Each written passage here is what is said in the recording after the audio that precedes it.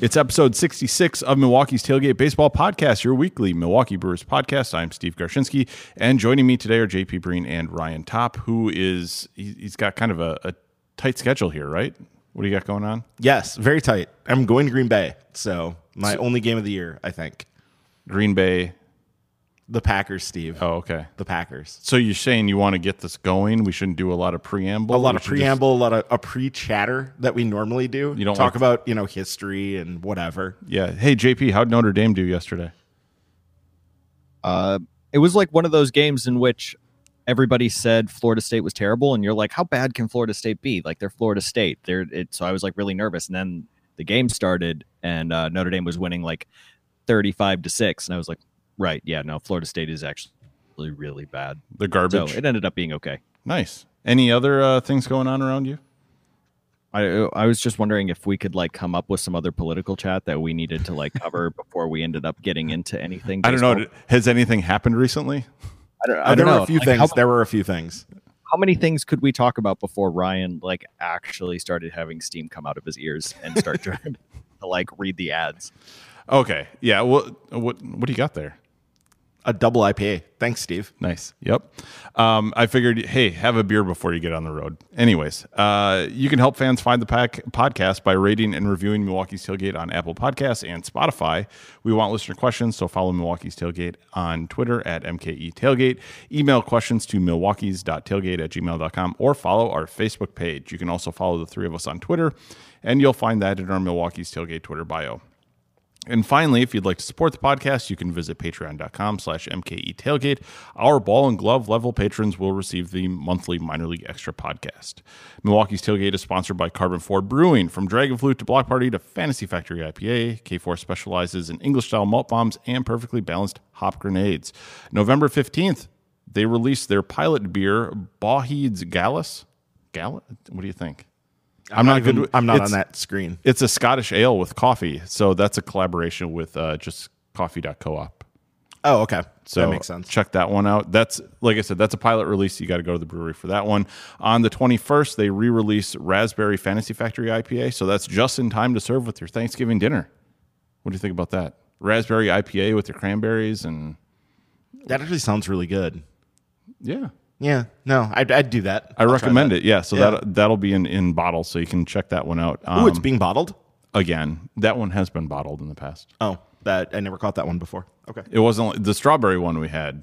That one you had to go to the brewery for. So, and then also for Black Friday, they're going to release the Zero IBU Fantasy Factory. There aren't any details on this one. They said you got to show up if you want to find out what this one's all about. Is Zero IBUs in its Fantasy Factory? That's how I'm reading it. I mean, Fantasy Factory is not a hugely high IBU IPA to start with. It's not like a big time IBU. Sure. But it's an IPA, so I mean there's a certain amount of hops in it. There's a certain amount of hops. This will be interesting. So yeah, go. Yeah, that's a Black Friday beer. So you got to go to the brewery on Black Friday. Probably stand in line for it to enjoy it. And I'm going to be in La Crosse. It won't be happening. You could drive down and drive back. It's not that far. That's what I want to do. Take the train. I've done that. Wasn't there supposed to be a train? I've done that for. Yeah, there was. No, I took Amtrak once for exactly for Thanksgiving because I was still working and Amy went a couple days early and. Yeah, it was a really weird thing. That was bizarre. To take a train? Just being on Amtrak for like essentially a commute, like an hour and 20 minutes or whatever. It's kind of weird. Yeah. I don't know. So anyways, that has nothing to do with the beer that's coming out on Black Friday. So check out the Zero IBU Fantasy Factory. And then also, don't forget the promo code MKE Tailgate in the Carbon 4 web store. You'll receive 20% off your order if you use that. So visit the brewery on Kinsman Boulevard or find their beer at your local retailer. As always, check out carbon4.com for more information. Carbon 4 Beer Brilliance. Milwaukee's Tailgate is also sponsored in part by Sound Devices, a premier manufacturer of audio production gear, and they're located right here in Wisconsin. Sound Devices gear is used worldwide and is found on the set of Oscar-winning films and popular TV shows. And if you're looking to create a professional sounding podcast, check out the MixPre 3 and MixPre 6. For more information, visit sounddevices.com. Okay, so Ryan did most of the rundown, so this is all going to be a surprise to me. Oh, fantastic! You didn't even look at it. No, just like I don't listen to the podcast afterwards either. So That does have to be the title of the podcast this week. Is Steve doesn't listen. I already heard all of it. So I download. way to go! Way to boost the numbers by 1 download. I've been trying to encourage Amy to also download, so we would boost it by 2. Nice. Yeah. She doesn't listen. I don't believe so. I mean, she listens to the Minor League Extra because she has generally been the one who's been producing it. So Nice. when she does the editing, she hears it. Yeah. She listens to you guys enough. She doesn't need to listen to you guys again. Yeah, if I were her, I would never like contain it around my head and with like headphones and listen to it. If I were her, What, that would me just speaking, be or that would what? be torture. That would be absolute torture. So, anyways, hey, it's awards week. Are we excited? Yay. So they do like big unveilings on what the MLB Network for all this stuff. They put out their list of potential awards winners. Yeah, they already did that last week. Yeah, that's all out. The So- finalists are already out. So on Tuesday we have the NL Manager of the Year awards. So it's Craig Counsell or Snitker or Brian Snitker. or is it Bud Black out in Colorado? Yeah, it's going to be Craig Counsell. I mean, I suppose it could be Snitker in Atlanta, but like I would have a hard time with that.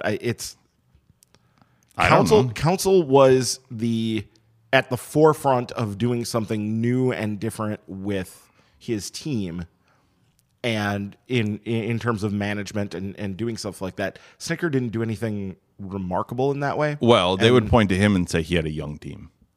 He did have a young team. And they were better than expected, though a big part of why they were better than expected is there was shit elsewhere in the NL East. Like, what else was there in the NL East? So, Right, but you could also point to the fact that the Brewers were actually 1 game short of the wild card last year. So the fact that the Brewers were good again perhaps is not. I think to us, we were surprised how they were good. We were like in the ways in which they were good. We were surprised by certain players. We were surprised by the fact that some guys didn't take steps back, right? Like we were surprised by a lot of things. So I think we're really close to the point in which we can see a lot of the things that Counsell was doing. But in terms of a national perspective, I think there's something to be said for voters who would be like, yeah, well, the Brewers were a game back and they were able to take a couple steps forward this year and they made, they won the NL Central and that's surprising. But the Braves were bad in 2017 and then ended up being a genuinely good team. sure. Right. I mean, there's that, but it's still, this award is such a farce anyway, because it literally all the manager. I'm glad we're spending time on it then. All the Manager of the Year award is which team outperformed expectations by the most. And that's literally, and then they go, it must be the manager. Here, have an award. So if you want to make the case for Counsell, the fact that the Brewers were able to win the NL Central is a big boost to him, because nobody, even if folks thought coming into the season that they could be a wild card team, nobody thought they were challenging the Cubs for the top. No, they were a 96 win team, 97 if you count 163, in the best division in the National League. Like, I don't think that's controversial to say that the Central ended up being the best division in the league. Yeah, I'm just saying, though, to take that step from just missing the wild card to then winning the division, like that's where you can say Counsell made a big leap with the team. I think the best case, if you want to make an actual case for it, is that Craig Counsell was doing intriguing, interesting things in terms of managing his team. And he managed to, I mean, you had him juggling the lineup, you had him juggling the bullpen, you had him juggling the rotation in such a way that most managers, he was very active in terms of what he did, and a lot of it worked well. So that would be the case I would make. Not this, he outperformed expectations more than Brian Snitker stuff. JP, what was the most outside the box thing that Counsell did this year? Because again, we were close to it and we kind of saw it happening all season long. But, aside from Hader's, multiple inning usage, was there anything that was like exceptional or exceptionally different that Counsell did this season that other managers wouldn't do in that situation? Well, before that point, I am putting forth an official motion that we have team surveys about their satisfaction. So team satisfaction surveys with their manager, and then we can find out which players like their manager the best. And then that, certainly, if I've learned anything by working in corporate America, that is like the way to tell if people are actually happy with an employee. Double blind it. Double blind that. You've already said shit once. Like, don't I don't understand. Yeah, I don't know why I held off on that one, but Steve's over here smirking at me for it. But well, I think he's annoyed by my suggestion. So there is another. I don't necessarily think there's anything particularly revolutionary that Council did. I think everything that he did, we've talked about. We've wondered about, can you have extreme shifting throughout the course of the season? Can you be extremely versatile in terms of the personnel that you put out? Can you rely on your bullpen a little bit more? Can you go multiple innings with guys? Can you leverage a bullpen ace? Like, we already had that language coming into this season, so that's not necessarily new. I think what is, if you want to say something is revolutionary about what Council did, is he was willing to implement a lot of it at the same time, and he was willing to stick with it even when things weren't necessarily going as well. And he was able to communicate things in a very effective way to both the media and the team. And so, again, winning solves a lot of issues. You have guys that are willing to go along with unorthodox things in the bullpen. You have guys like Chase Anderson who are probably more willing to sit on the sidelines in the playoffs because they're going to the NLCS. But I will say that Council has done a really good job of being consistent. And I think, and this is my own outside perspective, being able to stress to absolutely everybody, even if they're not on the roster at that particular moment, the organization is going to need you. So be ready in AAA. Domingo Santana was able to come up, and even though he hadn't been up with the team for a long period of time, which we were saying was a pretty damning assessment in terms of like the organization's opinion of him, Council was willing to absolutely put him in key spots and rely on him in September. Sure. Yes, absolutely. You look at like how Keon Broxton was kept in the fold throughout the season. That's another valid point to support that. Yeah, they definitely Council used every piece of this roster. Right. And it really was throughout the season too. I mean, just from the first day of the season when they had G-Man Choi up, and they literally made a change after the first game of the season. It was that we could probably look at that as like the guy who just got, the game-winning RBI in the first game of the season. Yes. Gets sent out after that happened. I mean, that Council was able to keep that, because that isn't his decision entirely. Maybe not even mostly. It's probably mostly the front office. But the fact that he was able to keep all of that on the rails while being that active and being that, flexible with the roster, that is something. That's a huge something. So should we have should we burn down Twitter if Council doesn't win this on Tuesday? Yes. I'm all for Twitter burn downs. What do you think, JP? Or how invested should we be in this? Oh, not. Yeah, I figured that was going to be the answer. It'll be fun. I think Council should probably win it. Obviously we're homers about that. But I'm already putting in my draft Snitker, LOL, and that I'll just be ready to hit send at 5:00 on Tuesday or whatever. So it'll be fun. Hopefully he gets it. And I think it'll be worthwhile if he does. If we're talking about awards, can we give Sophia Minnaert a shout out for winning an Emmy? Yeah. I just saw that yesterday. Yeah, what was the category too? It was like something, the way it was worded was weird. I was like, what does that even mean? But apparently it was for one of her specials she did. Yeah, that's what it sounded like. So, I think that we've talked about this again and again with like Euchre, Brian Anderson. I think Sophia Minnaert, in the way that she's obviously able to handle a lot of bilingual interviews and be able to do it seamlessly, I think that, again, we've seen that the Brewers are able to, whether it's even Matt LePay stepping in, and obviously, with the Brewers and the Badgers connection, a lot of people are already familiar with him, but the Brewers have had a string of really great broadcast teams. And I think Sophia Minnaert is actually somebody that has been a really big addition to it. And her ability to connect with the Spanish speaking teams or Spanish speaking players on the team has been excellent. And I applaud her for not being afraid to actually do that translation on air too, and not just like behind the scenes in written stuff. Mm-hmm. That just kind of actually include them in post-game interviews and try to help out, I think has been really great. Yeah, and I think that allowed her to go down to, I think it's the Dominican. She went down to their facility down there. Yeah, to do their half-hour special. So, I mean, it's good to see that. And again, I think that especially that position, you need somebody who's bilingual. So it's really good to see that they have somebody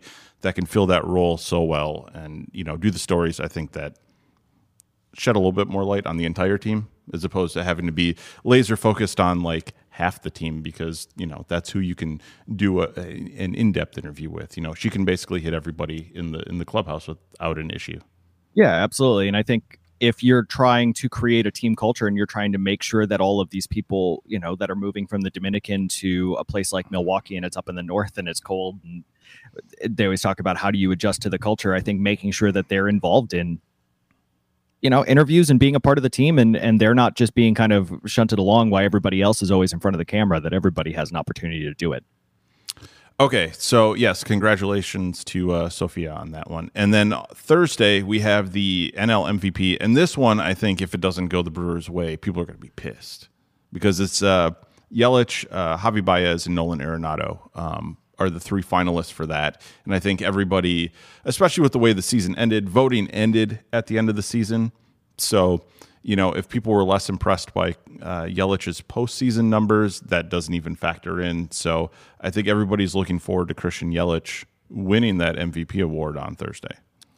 I mean, the only people that you could make a case, and JP made this a month or two ago, whenever we were talking about it, you could make a case for the pitchers. You could make a case for Scherzer and especially DeGrom as the NL MVP, but they're not one of the finalists. So none of the players who are listed as the finalist had anything like the season Christian Yelich had. So, yeah, there's no reason that Christian Yelich shouldn't win out of that group of players. It would be farcical if one of the other two won. I think it would be really interesting to watch national media have to defend themselves in terms of like why they picked somebody other than Christian Yelich. But I think it's pretty clear. And the fact that I know that like announcers like Joe Buck don't have inside info on everything, but the fact that even the announcers in the NLDS and NLCS consistently called him, the NL MVP or like the likely NL MVP, I think is pretty well locked on that everybody knows he's going to win it. Yeah, I mean, if you look at just some basic stats and look at who the best players in the NL were, there's really not an argument for anybody other than Yelich. If you look at, like a lot of attention got placed on whether or not somebody was a exciting base runner, that whole thing. Well, Yelich was a better base runner than Javier Baez by any measure. I mean, he added more value on the bases than Baez did. Nolan Arenado isn't actually that great a hitter outside of Coors Field. I was going to say, with the three guys, is Arenado really even in this discussion? He just seems like the third guy. Arenado's had great seasons, but this wasn't one of his better seasons. Anthony Rendon was the second best player in the NL by most WAR metrics. So, like, Anthony Rendon should be in this discussion isn't because, well, one, nobody knows who Anthony Rendon is, which is eternally weird and amusing, but also because he's been overshadowed on his own team. He's always had to play second or third or fourth fiddle on the Nationals. So he isn't even well known. But you have, and they also weren't contending this year, which that still hurts. And it's dumb, but it still hurts. Yeah, so it looks like it's going to be Yelich on Thursday, so that should be fun. How do you think Yelich's season stacks up to like Ryan Braun's 2011 season, JP? I don't know. I guess I haven't necessarily thought about it too much. I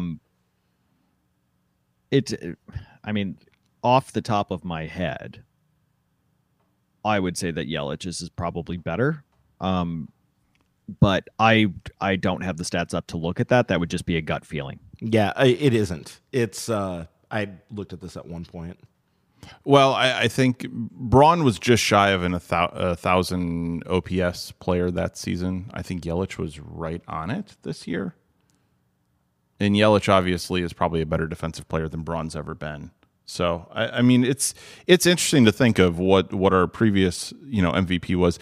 There's something to be said for just Braun as a peak offensive player. I mean, what do you think about Yelich stacking up against that? Like, because Ryan Braun, you think back to 10, 11, 12 was one of the premier offensive players in the NL. Yeah, he was. And I'm looking back at it right now, and he hit 332 with 33 homers and 33 stolen bases. And yeah, he was dreadful defensively, but over the course of the entire season, offensively, he was absolutely tremendous. But there is something to be said about how that actually transitions over in terms of like what the run environment was then, because it's not actually that far off in terms of what he was able to do, because Ryan Braun had a 171 weighted runs created, which means he was 71% better than the league average hitter. Christian Yelich was 166 right now this past year, so he's 66. So it's pretty close.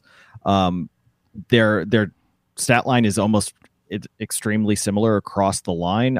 Ryan Braun stole a few more bases, but there was more base stealing in 2011, and I think Yelich was a better defensive player. So I think it's kind of 6-1, half a dozen the other. I think Yelich still feels like he's a little bit more valuable just because the Brewers, like their starting staff, relied so much on the outfield defense to be stellar, to be able to deal with the fact that they gave up so many fly balls. I think maybe pushes it over, but that's really splitting hairs.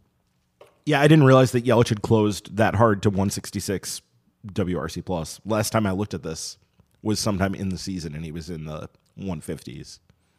Well, I mean, and all of his numbers with the way he charged at the end of the season, turned it into, made him very competitive to what that Braun line had been in 2011. Because before that, Yelich was having a good season, and then he really took off, and you saw those numbers shoot up. It wasn't kind of like he set a standard and went through the whole season. So, yeah, it's been fun to watch, and it should be interesting to see what happens on Thursday. But if it's not Yelich, it's going to be a shock, I think, to everybody. Before we go on, I didn't mention this on the rundown, but can we complain a little bit about Lorenzo Cain getting Ender Inciarte out of the Gold Glove?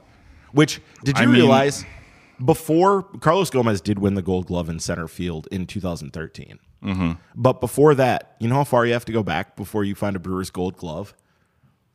I don't know. Did Yount get it in like 82? It was Yount in 82 at shortstop. Yeah. I mean, you have to go back that far. It's absolutely absurd that they just never, and they've had good defensive players, not always. I was going to say, who was a great defensive player they had in that time?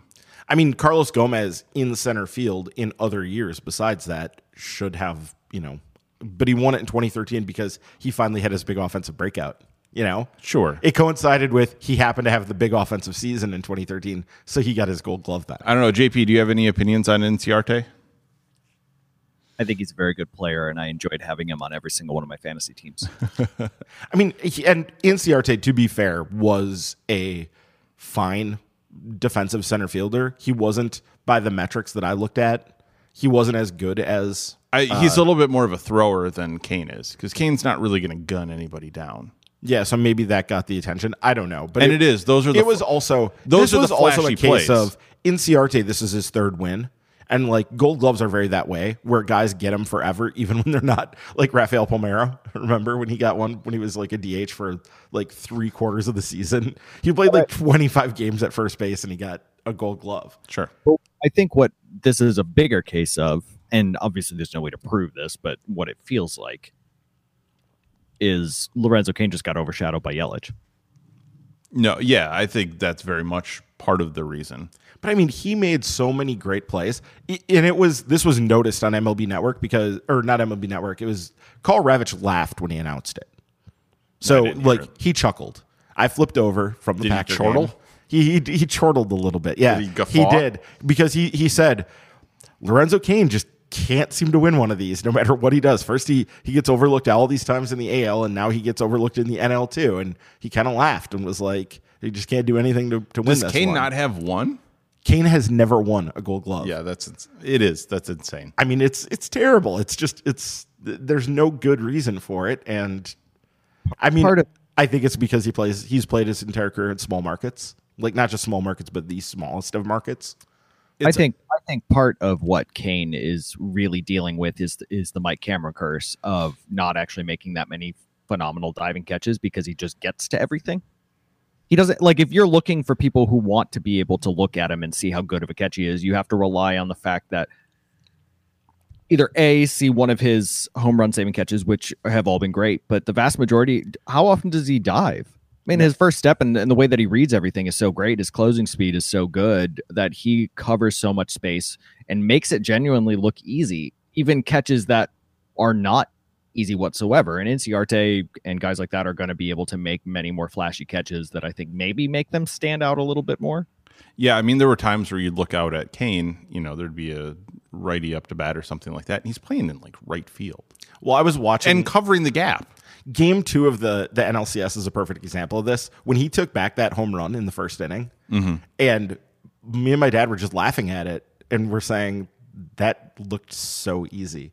And you're going, no, he had to run over into the gap and make a leap a good 2 feet above the wall, and but he just made it look like whatever. I'm going to just catch a ball. That's what you do. And he made it look so easy that it was. He just looks incredible, like JP's saying. It is probably the Mike Cameron curse, and nobody ever gave Mike Cameron the credit he deserved either. So, does anyone take the Gold Glove seriously? I mean, that's one when someone who totally deserves the Gold Glove didn't get it. Everybody's kind of shrugs and goes, "Yeah, that's the way it goes." Sure, it's just that kind of award. So, I don't think it's one that we should get too up in arms about. He deserves it, but I don't think he's worrying too much about it. So anyways, we have a bit of an off-season preview going on here. I guess, Ryan, you wrote this down. What do you want to talk about? Where does this team stand as it is with no major changes? Yeah, basically where are they if they were to just go into next year? Obviously they won't do this. They'll make changes. But where does this team stand in relation to the rest of the division? Well, I know, and there are a lot of questions of, we have a bunch of guys here. We have a bunch of guys possibly in the rotation or wherever on the field. How do they trade them for, a better player? That seems to be a lot of the questions we're getting at the moment. Mm-hmm. And there's a focus on adding, top line starting pitching again, like there has been forever. But JP, have they shown that's even a route that they want to go, trading major league talent? Because a lot of what they did this season was based on having depth. And if you start trading guys out of your rotation because you have 6 or 7 guys that you feel comfortable eventually putting in there, do you think they want to take that step? Well, I think with the VR trade, they showed the way in which they might do that, right? They might trade a piece that they have for a piece that they feel like is an upgrade. So trading somebody, they might trade a pitcher and pair with, I don't know, a prospect or two. I don't necessarily know who, obviously, for an upgraded pitcher, right? You might be able to do that with somebody. But no, I don't think that they're going to just package a bunch of big leaguers off for somebody else because, that depth is going to be extremely important. But I think, and I didn't write the rundown, so I'm happy to go a different direction. I'm not sure how useful it is to think about how the team right now stacks up with the rest of the team. I think it's probably better to think about what are the avenues for improvement since we know, and even in your setup for the question, you said that they're going to look to improve. So I think kind of focusing on that might be a better way for us to tackle the question, which will involve thinking about what they already have. Sure. I mean, I guess my thought was if we look at the rosters as they stand today in the NL Central, are the Brewers the second best team in the division? In between the Cardinals and the Cubs, and then the Pirates and Reds. I mean, that's how I would stack it up right now. I think the Cubs are the more talented team. Are they? I think so, yeah. I don't know. Who pitches for the Cubs? You mean besides Cole Hamels, John Lester? Do you think Cole Hendricks, Hamels is going to repeat what he did this season when he got to the Cubs? But I mean, they sunk money into Yu Darvish, who's always hurt. I mean, Quintana has shown that. I mean, he beats the Brewers, but everybody else, he's kind of just. I mean, all right. They have 2 starters I would take ahead of anybody on the Brewers. Oh, well, that's what they do. In terms of for next year. They go out and sign guys that everybody thinks, I want those guys. And then that isn't even talking about Yu Darvish coming back. So let's see what happens with that. But, I mean, they have more talent in the starting rotation that way. Their bullpen depth is underrated somewhat. I think they have bullpen pitchers that they can trot out there. That's not a thing. You don't know what you have in the bullpen until they start pitching that season. Except for Josh Hader, right? And then at some point, they're going to disappoint you. So anyways, I do want to get to Greg Royce's question because I think that's going to kind of sum all of this up is what's your highest roster priority of this offseason? He says he wants pitchers and middle infielders that can hit. I'm still focusing on I think catcher is still the best place to be able to go in. I think they need a catcher, and I think they need another quality bullpen arm. If they can, always, if you have a chance to be able to make a big upgrade in the starting rotation, by all means do it. But I think that there are so many stars that have to align for that to be able to come to pass that I'm not necessarily sure that's my highest priority. If it comes around, sure, that's great. If James Paxton is somehow on the market and for some reason the Mariners don't actually want premium pieces for him, then sure, let's get in that conversation. But there are also going to be 8 other teams in that conversation. So I don't necessarily think that that's going to be a useful avenue for us unless we're willing to go big. I think right now, I think catcher, and I think that they really need another back end quality bullpen piece, because as of right now, until we have a look to see what Jeremy Jeffress looks like in April, I'm worried if the September version of Jeremy Jeffress shows up. Not to say that he's not a big league pitcher then, but he's not the same guy that we were able to rely on so heavily throughout this entire year, and I think that they would need to replace that. Yeah, I mean, we've talked about this already on the pod, but my guys in this conversation would be Yasmani Grandal, the number 1 catcher on the market, and a guy who is actually a much better defender than what he showed in the NLCS by all accounts. And then, and the World Series too. So you want issues? You want to see them just write a check and get Grandal? That would be my ideal. I'm just saying, skeptical it's actually going to happen. A lot of people think like, hey, package some guys together and go make trades. Yeah, I'm the TJ Realmuto thing, because I believe he has 2 years of control. I would not want to give up what it would take to get him, because that would almost certainly be Keston Hiura. Okay, well, what kind of player is there? Anybody that would be available on the market that it would be worth shipping Keston Hiura off for to add to this roster? That was a question. That was a question that we got. we do have that. I think that exact question. Christian Volbrecht, he asked that. Is there somebody that Hiura would be worth trading? In a vacuum, probably. Right? I mean, Realmuto in a vacuum, absolutely. In terms of what the Brewers are going to be looking at next year, I think that's a huge question, because if you end up trading Keston Hiura, then you're saying that Jonathan Scope is our second baseman, or we're going to go and have to upgrade that. I still think Keston Hiura is somebody that can lock down second base over the course of 5 or 6 years. So Keston Hiura is not somebody that I want to necessarily trade all that willingly. I still think somebody like Wilson Ramos is probably the best case scenario. Yeah.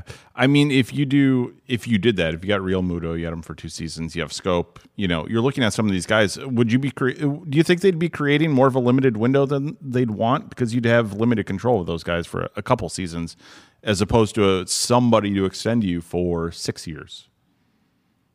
I mean, no, I don't think it would be creating more of a limited window, because I think if you were to move Keston Hiura for somebody like Realmuto, basically what you're saying is that upgrade this year is already, or for the next 2 years, is going to make it worth it. And I think if you're talking about a window and you're looking at, if you take 2018 into that consideration, then you say 2019, 2020 are already in that window, and you've still got Christian Yelich for another season after that. I don't think you're shortening the window all that much, because you still have a couple of years to be able to go through and kind of adjust on the fly. But I do take the point. I just don't. I think that Keston Hiura is somebody that can come in and hit enough to be valuable and not have to go through as many growing pains as maybe somebody who's a little bit more raw. I'm not counting on him to come in and be an all-star by any stretch of the imagination, but I don't. I guess the piece that's holding me back is I do not think that the Brewers are going to trade Keston Hiura. So I think it's kind of a moot point. And I really hope they don't.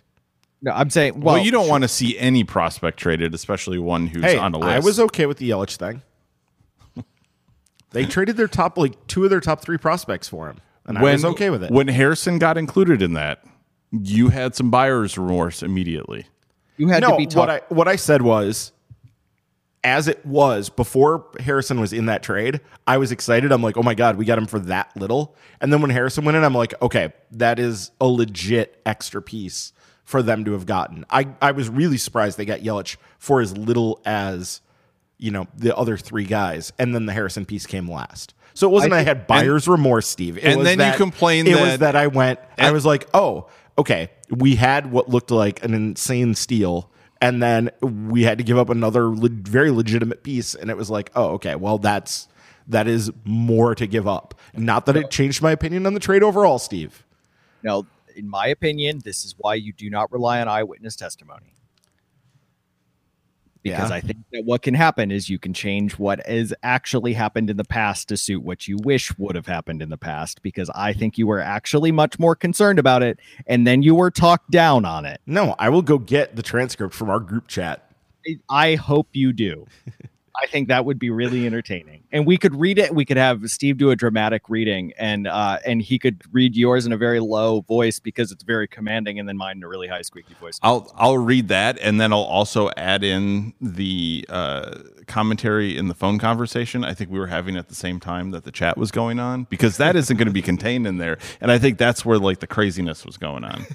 He was trying to keep it together in a group chat where there were more people, but to me, he was like, oh my God, we gave up so much. How do the Cardinals always get steals and the Brewers have to give up so much to get that guys? That was a thing I said. It was the definitely. Cardinals always get steals and the Brewers have to pay market price. Because you only wanted steals. You wanted to come away from that saying like the Brewers won this trade regardless of what happens. I want to win every trade, yes. No, but what I will say is you were able to be talked down on that extremely quickly. And I think that the Lorenzo Cain piece backing it up really fast, I think probably helped ease your mind on that, because I think you understood that Lorenzo Cain wouldn't have happened without the Yelich deal kind of being able to come in tandem. But so thanks for Brewer World for breaking that Lorenzo Cain signing.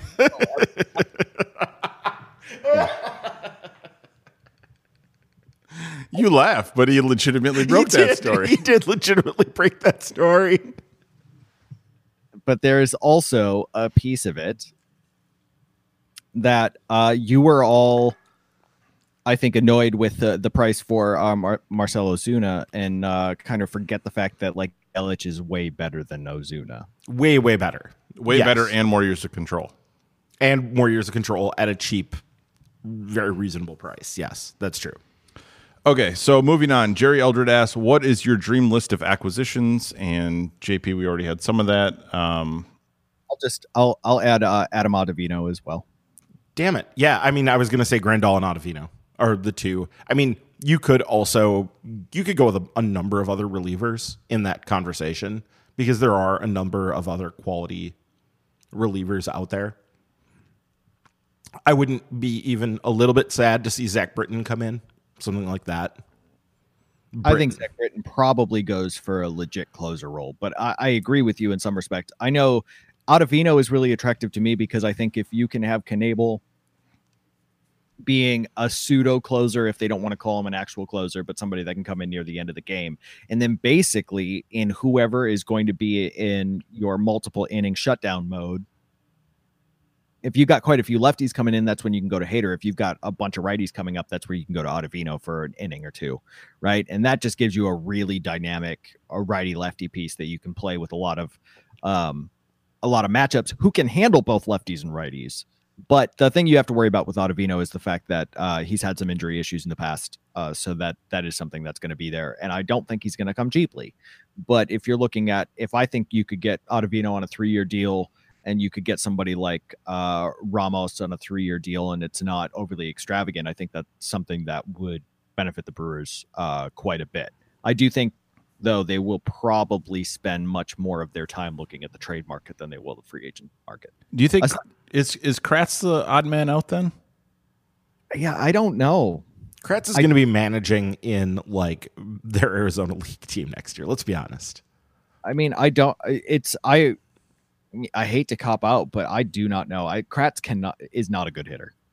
But he was able to handle the pitching staff so well. He was able to endear himself to the clubhouse. He was rock solid defensively.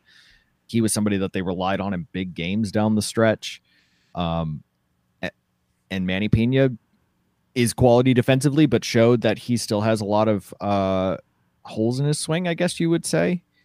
But yeah, I think so. I think Erik Kratz would probably be the odd man out. Then the question, of course, still comes with what do you do with Jacob Nottingham? But I think that it would probably be Manny Pena as your if not like backup piece, somebody who is not playing as much as somebody like Ramos. Jacob Nottingham has options. He'll be the starting catcher in San Antonio next year, and then will be available to come up as need be. He'll be up by like 2020. He'll be in his 30s by that time, right? Isn't that the timeline now for catchers? Jacob Nottingham is like 23 years old because we got him when he was 20. I guess, yeah. And he was in Double A as a 20-year-old as a catcher, and like repeated there as a 20 and 21-year-old. But like that's part of the deal. Like it's going to take time to develop the defensive chops, and he has developed defensively to the point where he is a credible big league catcher. Now the question is, will that power that looked like it was there when he was younger, will that shine through? And, we've seen catchers, like, look, Damian Miller, like, when did he turn into a good big league hitter for a catcher? When he was like 27? I mean, catchers develop, especially offensively, on their own timeline. It took Lucroy. People forget.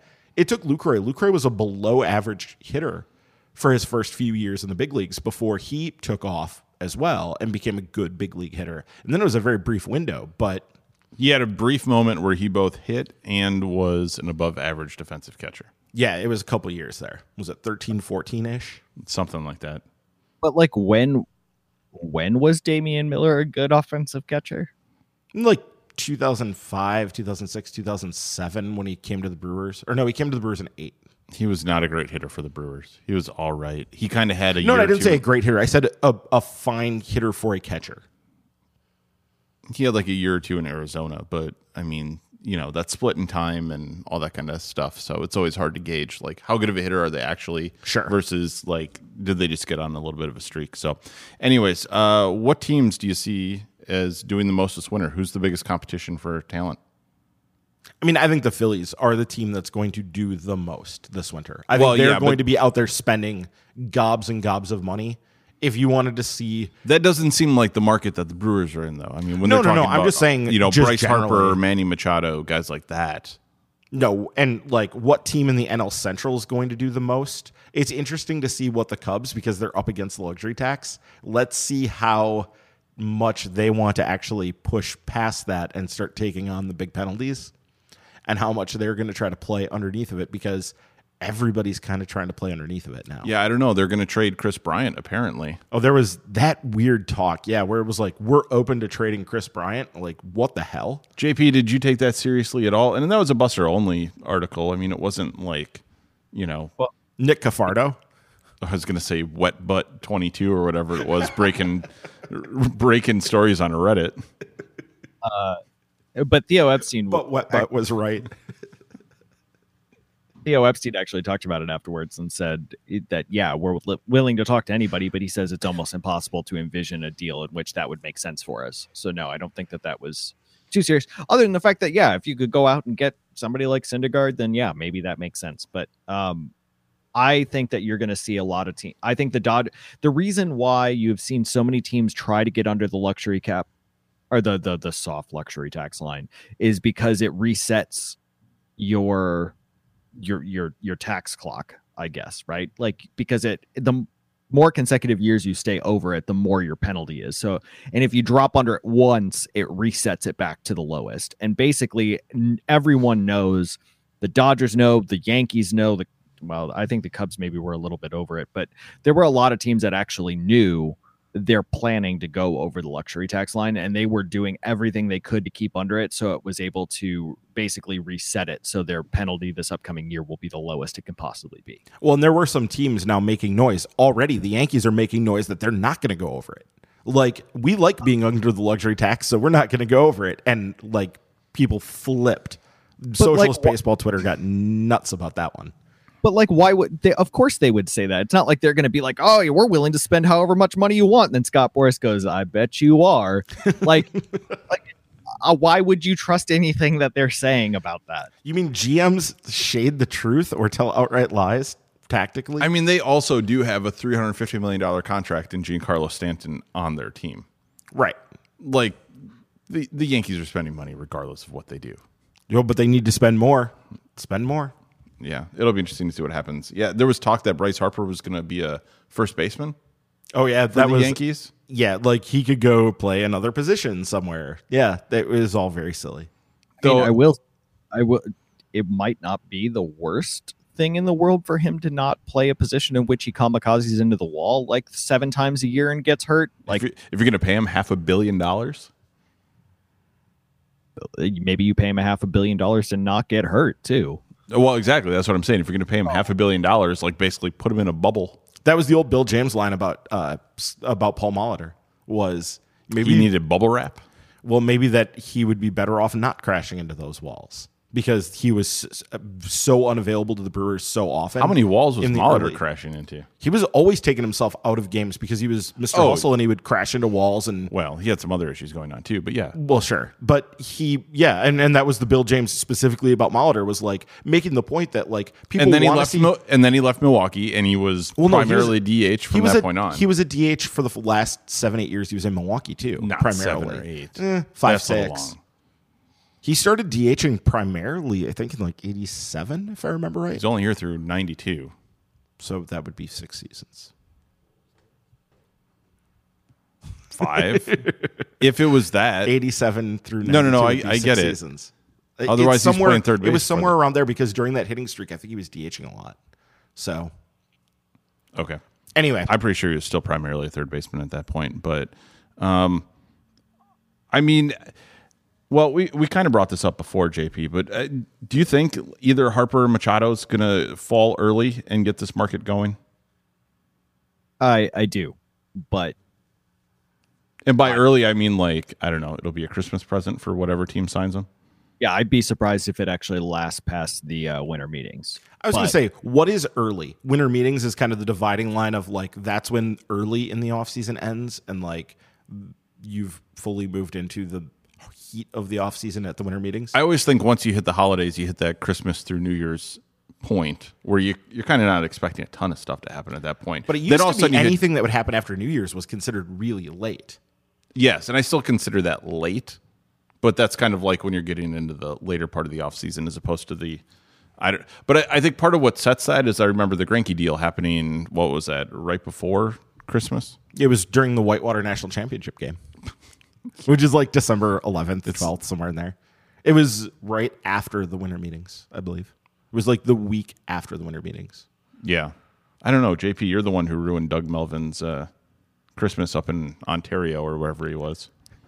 It was 2 days before the Green Bay Packers played the New England Patriots, and they were waiting to announce it after that game. Nobody knows dates. We only mark everything by whatever team was playing at a time. Oh God, that was when that was. Because that was because that was when the Packers went and lost that game but they lost it close. And that was with a backup quarterback because Rodgers had been concussed in Detroit. And then they won every game from then on and won the Super Bowl. Yeah. Sure. Great. That was so many years I ago, have memories too. I guess. That was so many years ago, I don't remember anymore. So That was anyways. Sometime we'll have to do like a live. Hold on. Sometime we'll have to do like an oral history of that and just like look through our messages between the three of us when that was going on because that was. Does it wild. exist anymore? I have no idea, but that was wild. I feel like that was That was lost a with the sports bubbler. That was a wild. Well, no, our personal text messages and whatever. Yeah, we should probably not. Okay. Moving on. Darren Jones, one of our Patreon supporters, he asks, reports this week indicate that the Mariners are planning to trade left-handed starter James Paxton this offseason. Is the idea of trading 2 seasons of Paxton at arbitration salaries more appealing than signing a starting pitcher from the current free agent market? Ryan, you want to take that first? You want JP to answer? I mean, my issue with Paxton is he's been hurt. You're looking at a guy who at most has thrown, in the last 3 years, he's thrown just over 400 innings. He's thrown, it was like 136, 100 in the teens somewhere, and then like 106. I mean, he isn't really out there as much as you would think. And he's not young. This isn't a guy who's like, well, maybe he's getting some stuff out of the way when he's like 24, 25. He's going to be 30 next year. So you're not talking about a young pitcher. He's had a significant amount of injuries. I just wouldn't trust him. I think he would be good. He would be a good, productive player when he's on the field, but I also wouldn't expect him to make 30 starts. I would be happy if he made 25 starts. And that's, with expecting more like 20. So that's just not a player for 2 years that I would be interested to give up, because I think you're talking about Hero there. I think you're talking about maybe Hero or Well, Burns. and that's what I was going to ask JP. If you're getting 20 starts a season from a guy and you think they can be elite, is it worth parting with Keston Hira or Corbin Burns? No, because if you are if you're suggesting that there's only going to be 20 starts, what you're saying is there's a chance for a big injury, not just like small injuries that are going to keep them out for a couple of innings or for a couple of starts. I think you're dealing with potential shoulder issues. You're dealing with potential elbow issues. And that's not something that I'm really comfortable giving up a premium piece if I know that that's baked into the package more so than any other pitcher. I get the point that all pitchers have the tendency to get hurt. Like I get that part, but the one part that I would also suggest, just to kind of play devil's advocate, are the Brewers the type of organization that maybe won't rely on him for so many innings and can actually manage him in a way that his injury issue is maybe less pertinent than it would be for other teams? I'm not saying I buy that, but I'm saying, like, is there an argument to be made that council or that the organization could figure out a way for his usage pattern to be a little bit less? Like maybe he only goes 5 innings. Maybe they built in a couple of skipped starts early in the year where they're willing to use their depth to kind of just give him some time off. And then they're going to rely on him really heavily through maybe July through September. I don't know. There's a lot of different things you could do, I think, with the way that the Brewers are able to be flexible with their starting rotation. But if that's the case, how much are you willing to then give up for that? When you have to, if you know going in that you're going to have to manage him in a special way, you're going to have to be careful with him. It lowers the amount that you're willing to give up for him, right? Well, yeah, that's why I said I didn't believe it, but I said I think there's an argument to be made. Sure. You want to do the next question? Do you want me to just do that? Sure. The current question that just came in. So Jay Google asks, which player on the 40-man do you think may get traded this offseason? Does Stearns maybe move on Jesus after a strong year? And this is not the first time I've heard this particular question. Sure, we've talked about it a bunch because during the season, I advocated for, if they can cash in on Jesus. But I think, as we've talked about in the past, teams don't just look at what a player has currently done when making these evaluations. So it's hard to say what they would even get for Jesus Aguilar. Don't you think, JP? Yeah, I'm trying to think about who I think would be the most likely to be moved. I think Aguilar, just because he is a first baseman. He's a right-handed first baseman. He's a little bit limited in terms of the market in which somebody would want to spend a lot of money on that. Could you get a stud reliever for him who has a little bit of control? If a team really needed that first base piece. Maybe. I mean, you're still also talking about the fact that, Tyler Thornburg, who's not, I don't think, even though he was a quality reliever, I don't think anybody would say he's the stud reliever you're talking about. And that cost Travis Shaw plus pieces. Yeah, Mauricio Dubon. It was significant. So I think if you're looking, so they also got Josh Pennington, and they also got Jensen Koka. Oh yeah, yes, fourth one. So yeah, there were a lot of pieces coming back in that. And I think if you're looking at the kind of talent that's been going for elite relievers, I don't think you could go with somebody like Jesus Aguilar, because no matter what you say about his first half, and I still think he's a quality hitter. I'm not saying that I think he's going to fall off an absolute cliff. He was not that great in the second half. Again, his worst month, he had a 770 OPS. That's not great for a first baseman. But that's his worst month. Which is weird because his second half was below that. Right, that's driven by he got off to a horrible start the last week and a half of July. Well, it's also, how do you want to cut up the season to be able to come up with your stats? I'm just saying, looking at it month by month, his lowest month was like 770. Right. So, but making the argument of looking at smaller segments rather than a larger segment's weird. Sure, but the reason the second half is bad is entirely because we dropped the line at that point instead of including the real second half. Like we're drawing it at the All-Star break, which is regardless of what you want to hold on. Regardless of what you want to say about Aguilar, he was not the power hitter in the second half that he was in the first half. He wasn't the power hitter he was, but he still hit for power. He hit double-digit home runs in the second half. So I mean, well, right, but he was fine. Right? Like we tried to talk so much about Domingo Santana last winter about how much he could potentially bring because of all of these things. And we pointed to, well, I annoyed people by pointing to specific things about Domingo Santana that I was like, I have huge question marks about him going forward. And the Brewers did try to discuss Domingo Santana with other teams. They weren't able to get the value they wanted. And he spent the vast majority of the year in AAA. Teams aren't going to just say, oh, yeah, he's somebody that we could dream on a little bit. All of the caveats that we know about Jesus Aguilar, and not to say that he's bad. This is not making that argument. What it is making an argument about, is there a team that's going to give up a big piece for a league average first baseman? Yeah, Santana's probably a good example of why we shouldn't expect a big return for Aguilar. Because Santana has more pedigree than what Aguilar's had. Aguilar is a better hitter than Santana. But the thing is, Jesus Aguilar, saying he's a league average first baseman means he's fine. He's good.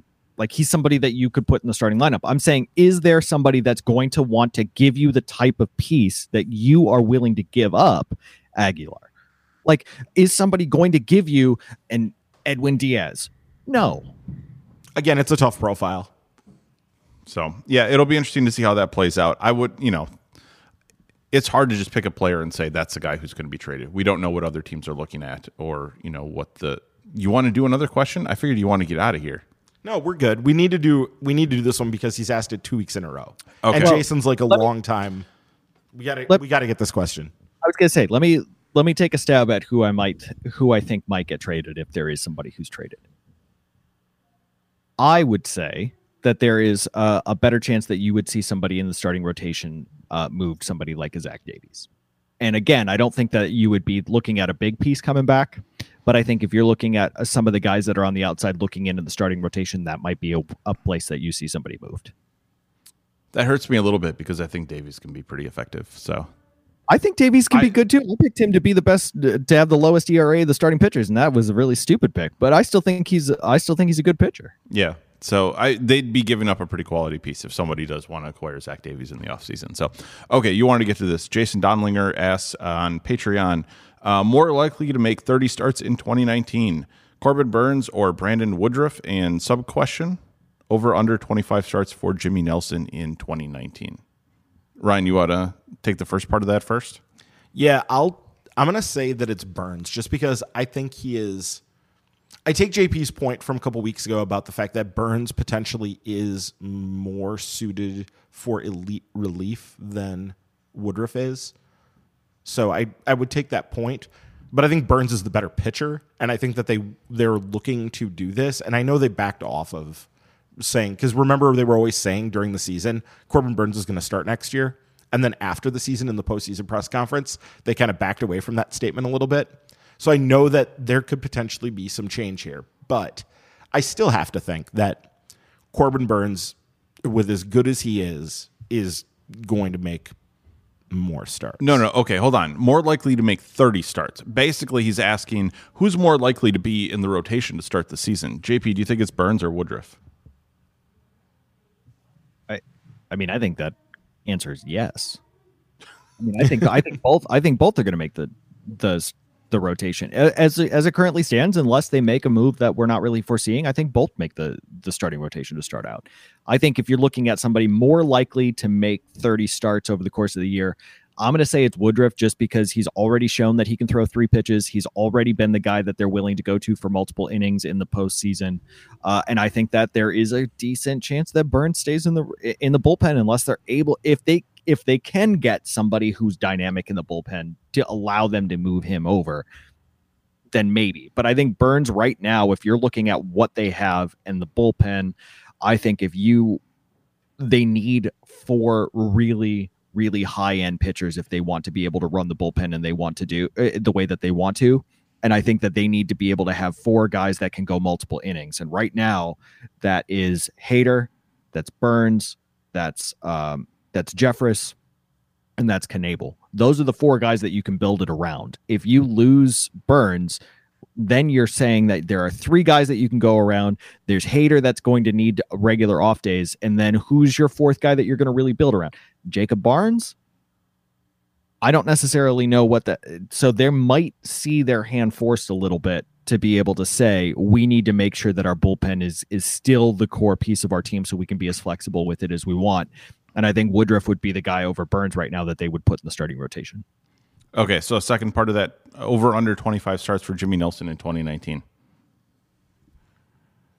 Man, I've been burned by this before, but I keep wanting to believe. So I'm going to say over, which is really pushing it because there's just not that many starts to go around. There's only 162 of them. So that's hard, but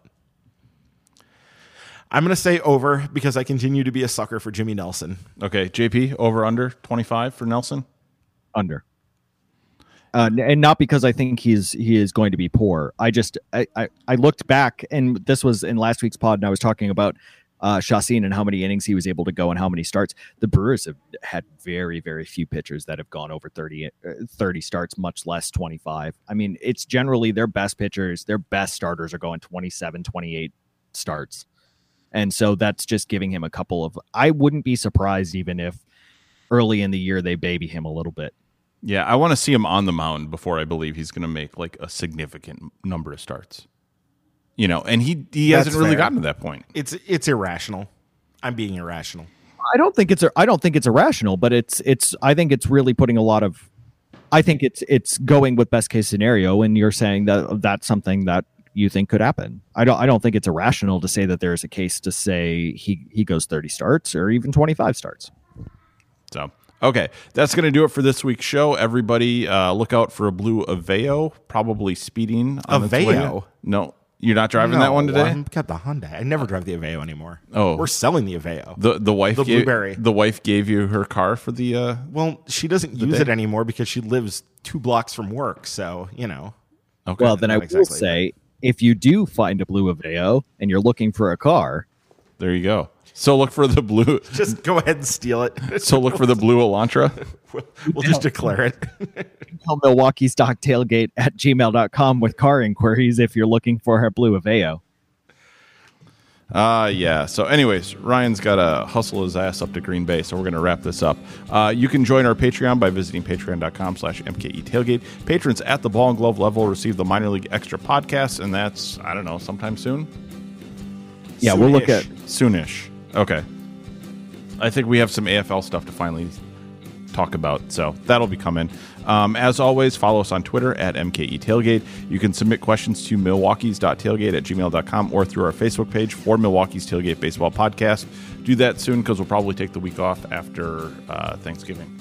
So, just so everybody knows, I think we got one, and then we're going to take some time off, and then we'll be back in December before all that holiday stuff happens again. So don't forget to subscribe to the podcast on Apple Podcasts, SoundCloud, Stitcher, Google Play, and we're on Spotify. You can also leave reviews and help people find the podcast. So thanks for listening. Look for us again next week on Milwaukee's Tailgate.